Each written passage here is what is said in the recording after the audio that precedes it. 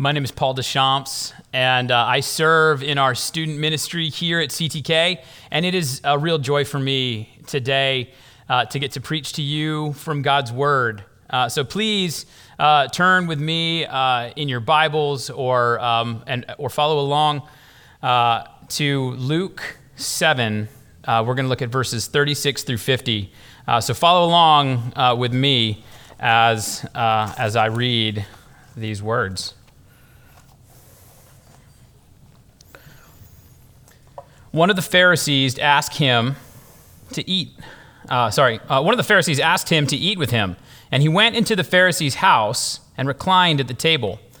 And behold, a woman of the city, who was a sinner, when she learned that he was reclining at table in the Pharisee's house, brought an alabaster flask of ointment, and standing behind him at his feet, weeping, she began to wet his feet with her tears, and wiped them with the hair of her head, and kissed his feet, and anointed them with the ointment.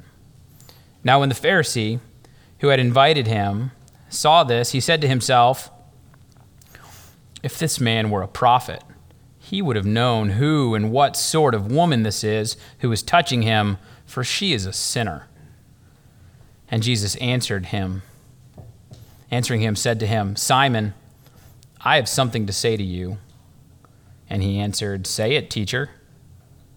A certain moneylender had two debtors. One owed 500 denarii and the other 50. When they could not pay, he canceled the debt of both. Now, which of them will love him more? Simon answered, "The one, I suppose, for whom he canceled the larger debt." And he said to him, "You have judged rightly." Then, turning toward the woman, he said to Simon, "Do you see this woman? I entered your house. You gave me no water for my feet, but she has wet my feet with her tears and wiped them with her hair. You gave me no kiss, but from the time I came in, she has not ceased to kiss my feet. You did not anoint my head with oil, but she has anointed my feet with ointment. Therefore I tell you, her sins, which are many, are forgiven, for she loved much. But he who is forgiven little loves little." And he said to her, "Your sins are forgiven." Then those who were at table with him began to say among themselves, "Who is this who even forgives sins?" And he said to the woman, "Your faith has saved you. Go in peace." This is God's word. Let me pray for us. Heavenly Father, we thank you for these words. Heavenly Father, we wish to see Jesus. We wish to see his grace. We wish to see his mercy. And we wish to see his forgiveness. We pray this in your name. Amen. So, I have had exactly one haircut since February. It was pretty bad looking in June, I'll tell you. This is much better than it was, but I've had one haircut, and now when my hair starts to get longer, it gets a little unruly. And my kids, they love to make fun of my morning hair.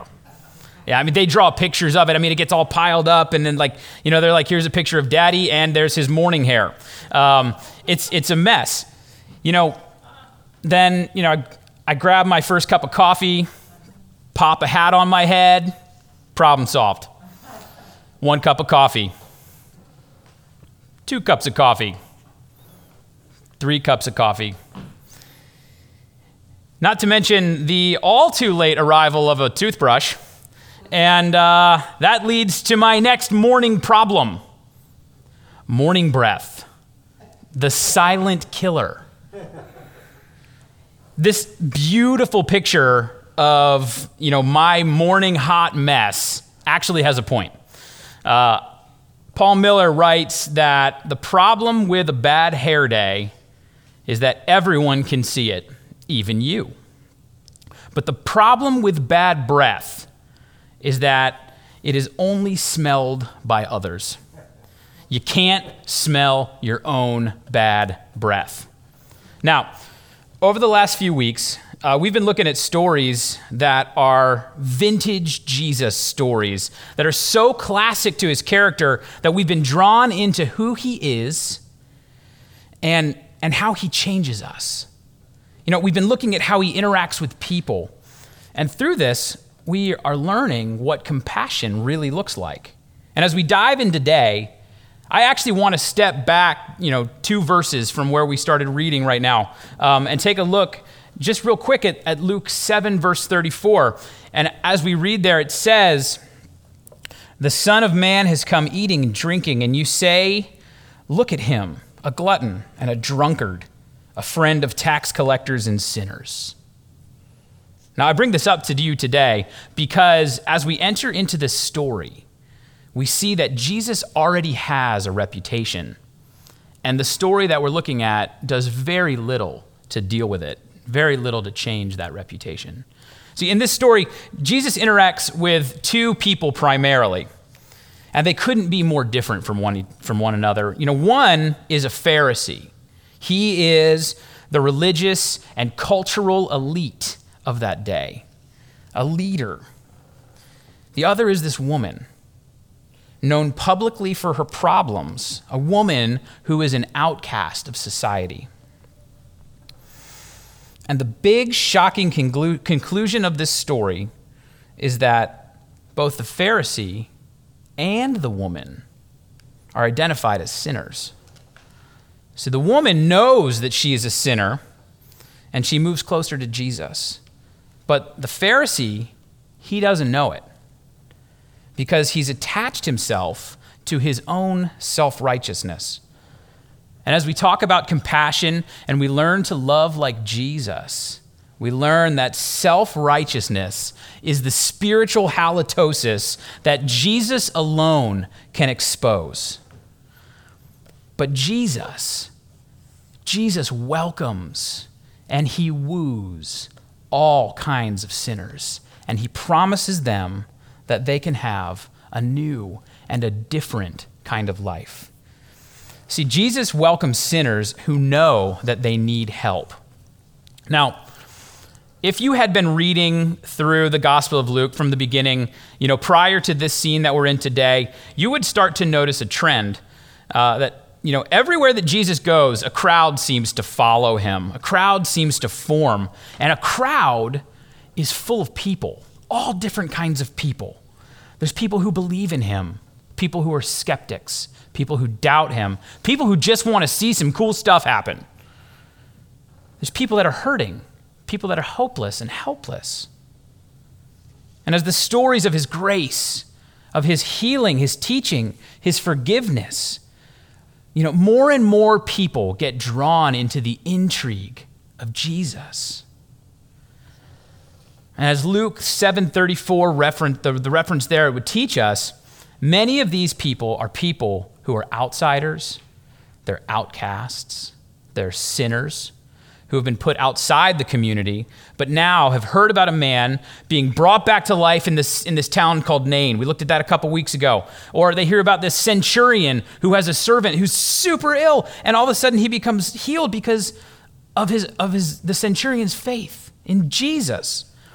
And it's only natural to ask, well, what about me? Could Jesus help me too? Now, it's not just the broken people who are curious about Jesus. The Pharisees too, they want to know who he is. See, Jesus again and again, as we encounter stories of him in the Gospels, he keeps coming up against the Pharisees, and he seems to always be challenging the status quo of their religious hegemony. See, Jesus, being a well-known rabbi, would likely have traveled from town to town and visited various synagogues and been asked to teach and lead. And as he's doing this, he's coming through this town, and this Pharisee, who we find out his name is Simon. And we see this in verse 36. He says, "Jesus, come to my home for a meal." And Jesus says yes. But, we find out he's not invited as a friend. Simon doesn't invite Jesus as a friend. Jesus has been invited to be evaluated. Towards the end of this passage that we just read, we see this when Jesus calls out Simon for his lack of hospitality. He's not a good host. See, it would have been customary to greet your guests with a kiss on the cheek, and as a sign of welcome, as a sign of peace between you. And as they walked around town to town, traveling dirty roads full of filth and waste, you can imagine the things that would be clinging to their feet as they just wore thin leather sandals. And so it would just be a common gesture, a common nicety to offer to wash someone's feet before they came into your home. Or at least have a servant do it. Or at the very least, here's a bowl of water that you can wash your feet because your feet are gross. And then it would have been a common custom to put a little oil on someone's head or their hair, maybe a little incense. There's not daily showers. Things are trapped in there, and it smells. You're going to have somebody, you're going to be leaning in, you're going to be close. A little dab of oil can go a long way. It's very helpful. And Simon does none of this. He treats Jesus just incredibly rude. But Jesus still attends the meal. He still sticks in. And to set this scene a little bit more, this meal would have been served not around, a nice dining room table like we have, chairs, all formal. They would have been laying by a low table. They'd have been leaning in, probably on their left elbow, leaning into the table so that their right hand could be free to reach forward and grab their meal.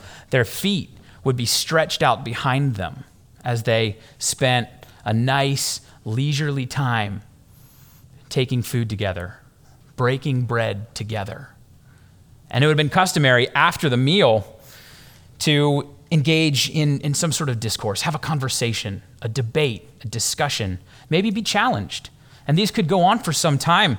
And as we see the story, this dinner party doesn't really play out the way it customarily would. There's the lack of hospitality, but then right there in verse 37, the second verse in our passage today, let's take a look. Let's read it.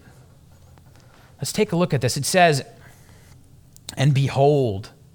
Luke says, pay attention to this. We're reading through. It says, behold, look at this. A woman of the city who was a sinner, when she learned that that's Jesus, was reclining at the table in the Pharisee's house, she brought an alabaster flask of ointment, and standing behind him at his feet, weeping,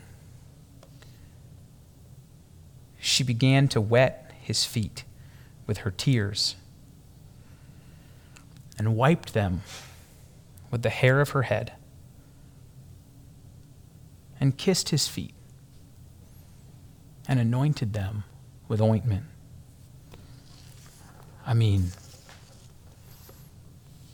Wow. That is a shocking dinner party. This woman, we never find out what her name is. She's only identified as a woman of the city and a sinner. Now, there's a fair amount of debate about what the nature of her sin was and what exactly these terms mean. Most scholars believe that her sin was probably either adultery or she was a prostitute. We don't really know, and it really doesn't matter what her sin was, except that the fact that her sin was known. Her sin was public. Her sin was attached to her. When you went to the store and she was there, you moved to a different section. You whispered about her to your friend. You said, let's get away from her. You made jokes about her. You sent texts about her. You gossiped about her. She was the end of all of your jokes. This is a woman whose shame is on public display. She'd been rejected by every thread of the fabric of society. And the fact that her sin was known publicly means that she was in all likelihood condemned for sinful behavior by the very same religious leaders of whose house she had just walked in on. She's got a reputation that she has earned. We'll be clear about that, but it's not going anywhere.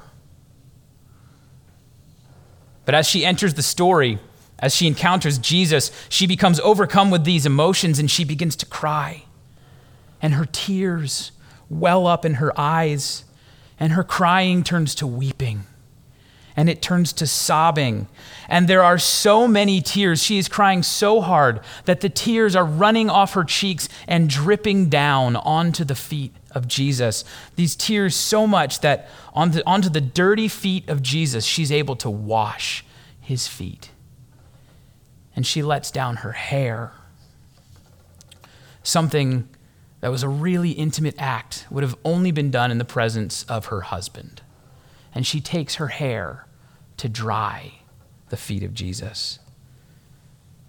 And she takes this perfume, this treasure that either she purchased with money that she earned or was something that she had inherited, and she pours it on the feet of Jesus, knowing that this is for him. I mean, can you feel this? Can you feel the tension in this room? I mean, here's a woman who is so overcome by her shame that she offers up her tears as all that she has left for Jesus. Now, if we encountered something like this today, it would be really awkward. If you were like one of the guests sitting at the table, reclining at the table, one of Simon's other guests, I mean, if it was me, I'd be like, awkward. This needs to stop. Oh my, look, let's watch Jesus. Let's watch Jesus. What's he going to do? What's he going to do? What's he going to do? I mean, that's me. He's got to address this, but he doesn't. He doesn't address it. And just maybe the thing that is the most shocking, it's not her actions at all, but it's the actions of Jesus right here. I mean, he just sits there and he lets her do this. He doesn't jump up and say, thanks, but no thanks. Let's keep the hair up. I understand what you're doing, but this isn't the right time or the right place. No, he sits there and he accepts it. Why? Because Jesus cares about her heart. I mean, this is vintage Jesus. Luke 5:31 says, it's not the healthy who need a doctor, but the sick. I have not come to call the righteous, but sinners to repentance. Jesus is not afraid of her. He's not afraid of her story. In fact, he came for her. He came to redeem her from her story. See, Jesus is happy to link his identity to hers, and he's happy to link his identity to yours and to mine. See, Jesus is not embarrassed by you. He doesn't recoil when you come in contact with him. He is not embarrassed by me. In fact, he includes stories like this one right here in this book to tell the whole world about how scandalous his grace is. But he didn't come only to rescue those who know that they're broken. Jesus also comes for those who don't think that they need to be rescued. And we see this in his interactions with Simon in the remaining parts of the story. Jesus woos sinners who don't think that they need him. Now, I think, to be fair, our response is probably a lot more like Simon's response in verse 39. And he says to himself, if this man were really a prophet, he would know who is touching him and what kind of woman this is. Judgment, shame, self-righteousness. I am better than both of them. If we saw something like this play out today, we'd be far more tempted to snap a picture with our phones and tweet it than we would be moved by how tender Jesus is to this person who has suffered so much hurt. See, a dinner party like this would have been a really big deal. This would have been news in the town. The religious leaders of the day are having this kind of maybe a little radical of a teacher come over. He says some things that are a little different. News of this meeting would have traveled all over town, and it was expected that many people of the lower class would probably show up. They'd be hovering around the doors. They may even come in to the setting, but they would be expected to stay along the walls. They would not be allowed near the table. This table was considered for people that were holy, and allowing one of these people who was a known sinner to show up at the table could have tarnished the holiness of the guests.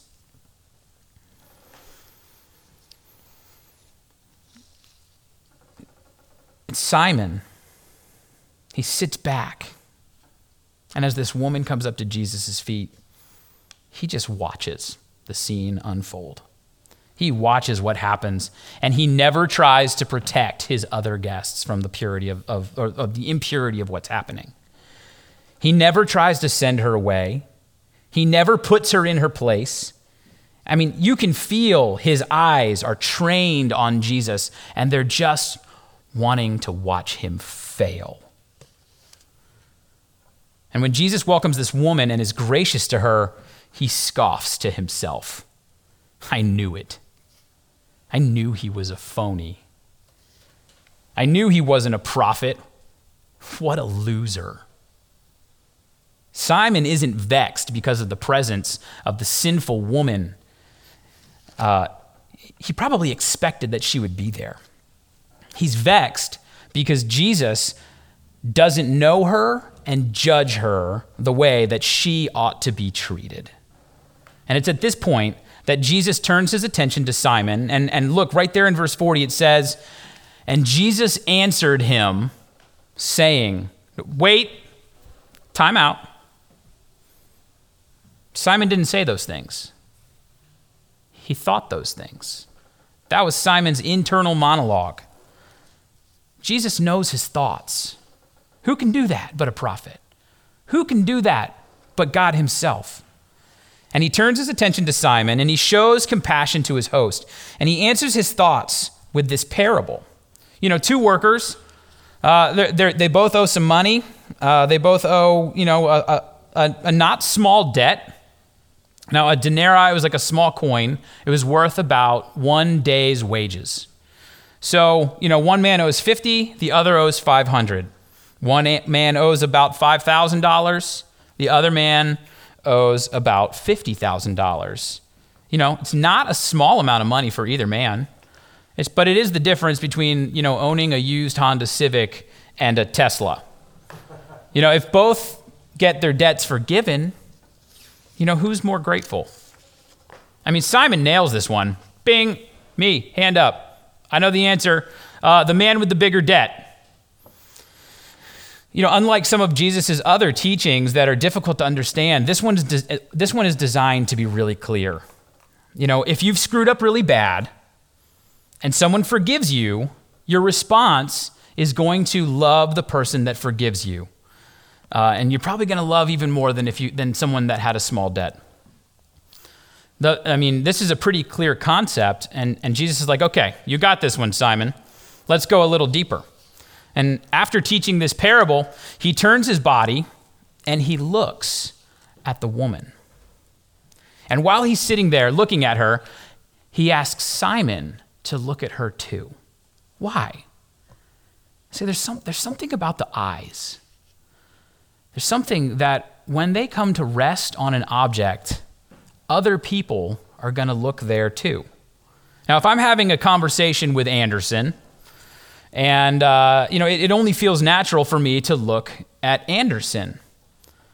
But, if as we're talking, I change my gaze and I start to look at Danny, then Anderson is going to start to look at Danny too. So not only does Jesus change his gaze while he's talking, but he instructs Simon, hey man, look at her. Do you see her? Do you remember what we've been saying over these last 2 weeks? Compassion begins with seeing. Jesus wants Simon to stop judging and to start seeing. Simon only knows her past, but Jesus is seeing her right now. Simon can only see a problem, but Jesus is seeing a person. Simon can only see a category, but Jesus sees a heart that is changing. Simon's self-righteousness is preventing him from seeing that here is a woman who is heartbroken by her sin, by her huge amount of debt, and Simon would never do what she has done. He's better than her. He's better than Jesus. And he doesn't need anything. He's just fine on his own. But this parable begins to sow a seed of doubt into his heart. It's as if Jesus is saying, Simon,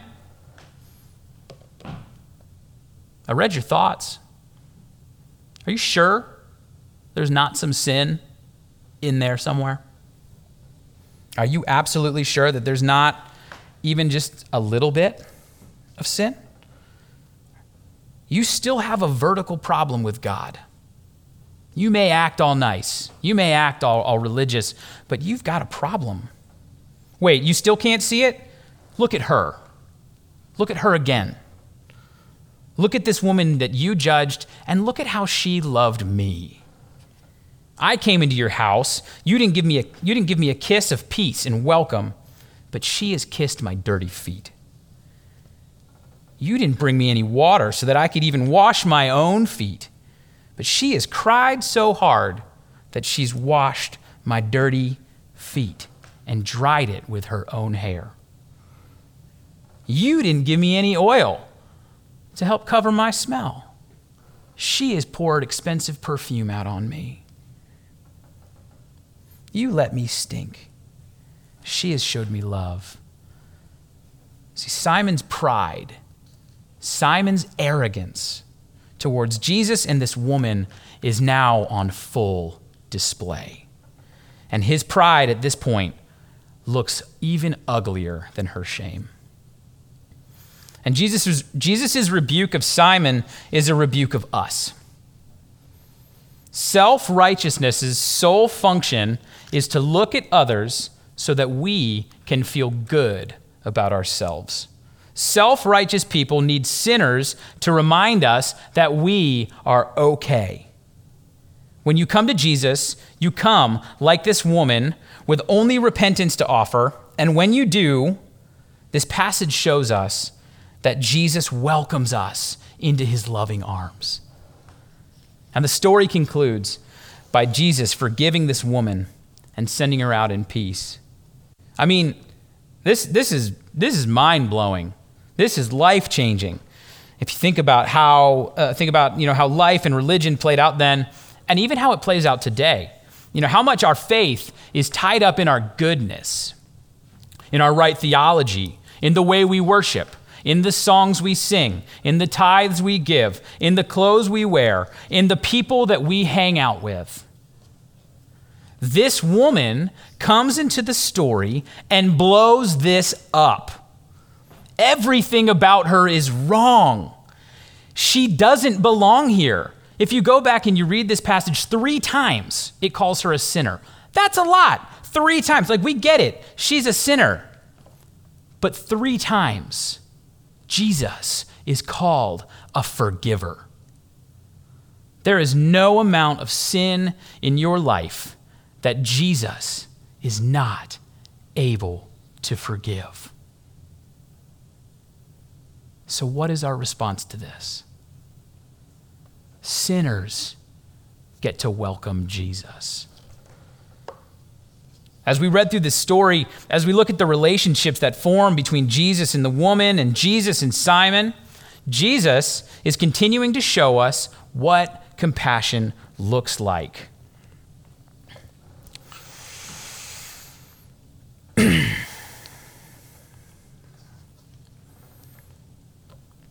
By being compassionate, he's compassionate to both the woman and he's compassionate to Simon.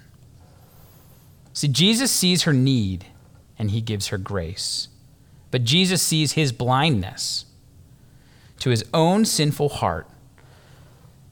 So when we said self-righteousness blocks compassion, it does so by blocking our ability to see our own hearts. How much we need Jesus. In this story, there's only one person who's holy. When we read something like this, a common question we might ask is, where do you see yourself in this story? Are you like the woman? Are you more like Simon? And what do we do when we come face to face with our sins? Do we respond in faith by repenting of our sinfulness and lean on Jesus as our only hope and salvation? Or do we say things like, at least I'm not like fill in the blank. They do this, and I do that. We're given a different story. And the story is, we're all a mess. And admitting that you are a mess is a huge relief. Striving to be perfect is exhausting. The temptation in a passage like this is to say, you need to go out and really beat yourself up. Turn over every place where sin hides and go repent more. Go try harder and repent like this woman. Really see your brokenness. It's a little dangerous because when we do that, all we see is our sinfulness, but we never see hope. We only see hope when we see Jesus. The Pharisees had a problem because they had no solution to sin. Jesus is our solution to sin. This woman has been living in a shame spiral. She was the object of public derision, and she probably hated herself. And when she walks into the room where Jesus is, she's overcome with emotion, and there is hope that she might be forgiven. And verse 50 tells us that her faith has saved her. Her repentance was a sign, an expression of worship, that she knew that her only hope in this life or the next was Jesus Christ. People who understand their need of forgiveness welcome Jesus into their mess because he is the only one who can clean it up. You know, we're never really told what happens to Simon. And actually, many times in the gospel accounts, Jesus gives teachings on self-righteousness that are left kind of open-ended. We see this in Luke 15 with the parable of the two sons. The younger rebellious brother comes home, but we never know whether the older, bitter, self-righteous brother comes into the party. We look at Luke 18, and the Pharisee prays and thanks God that he is not like the sinful tax collector. And yet it's the tax collector who is saved because he begs for mercy. Simon's problem is like so many of ours. We want Jesus to come along with us and for him to bless our agenda. We want Jesus to come to our party. He seems like a good guy for me to have around. He could be useful for me. But that's not how it works. Instead, Jesus invites us to his party. His party looks a lot more like the fantasy feast scene in the movie Hook. Do you guys remember the movie Hook? I love the movie Hook. I watch that movie all the time. When Robin Williams is the grown-up Peter Pan, and he's forgotten what it's like to be a kid, and he is taken back to Neverland, and it's a miserable experience. He spends all of his time acting like a grown-up, like a lawyer. He's arguing. He's pointing blame. He's being annoyed by the Lost Boys who are acting like, well, kids. I mean, he's lost all the qualities of Peter Pan. He can't fly. He can't fight. He can't crow. He can't pretend or have fun or play games. And at one point, he's sitting at the table with all the Lost Boys, and they're all going to town on this meal. And it's just they got the ribs, and they're like, oh, and they're licking their fingers. And he can't see anything.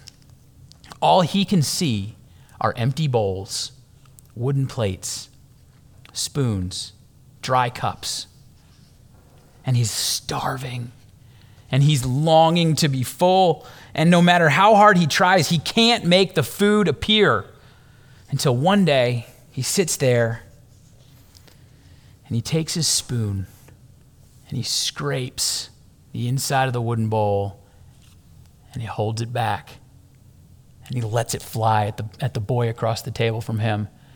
And to his delight and surprise, food, imaginary food, becomes visible and flies and smacks the kid in the face. And everyone's surprised. They're like, "You're doing it, Peter. You're remembering." And and he realized, he's like, all I had to do was believe.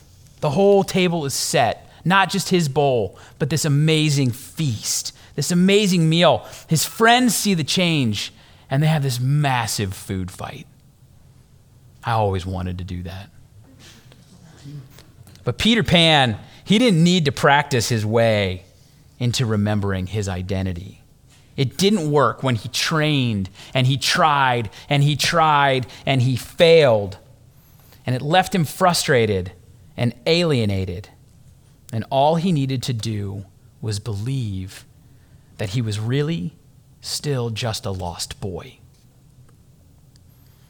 And I think so many of us are still sitting at a set table and finding that our bowls are empty.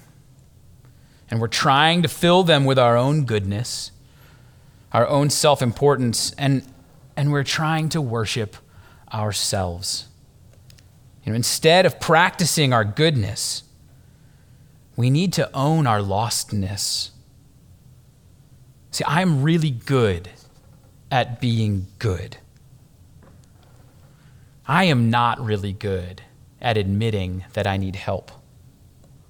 But Jesus invites us to be like the lost boys. Lost in that freeing, joyful, reckless, messy, hopeful love of Jesus Christ.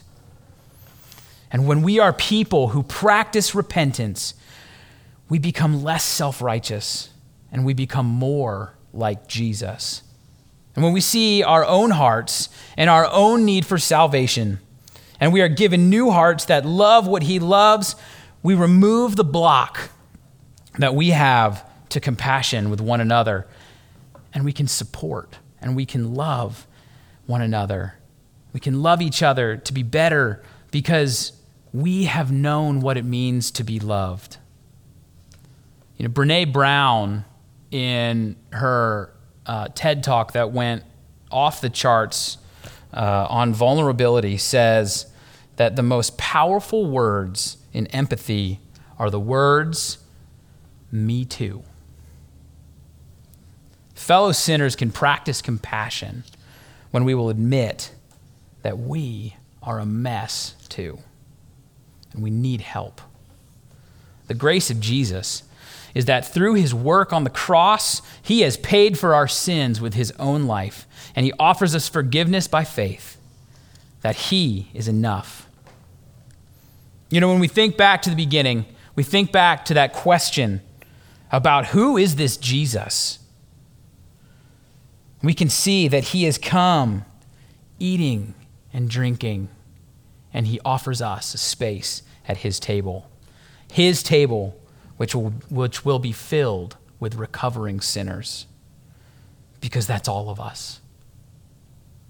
Our great fellowship with one another is a fellowship of grace. For if you take your seat at the Lord's table, it's because that you know his love.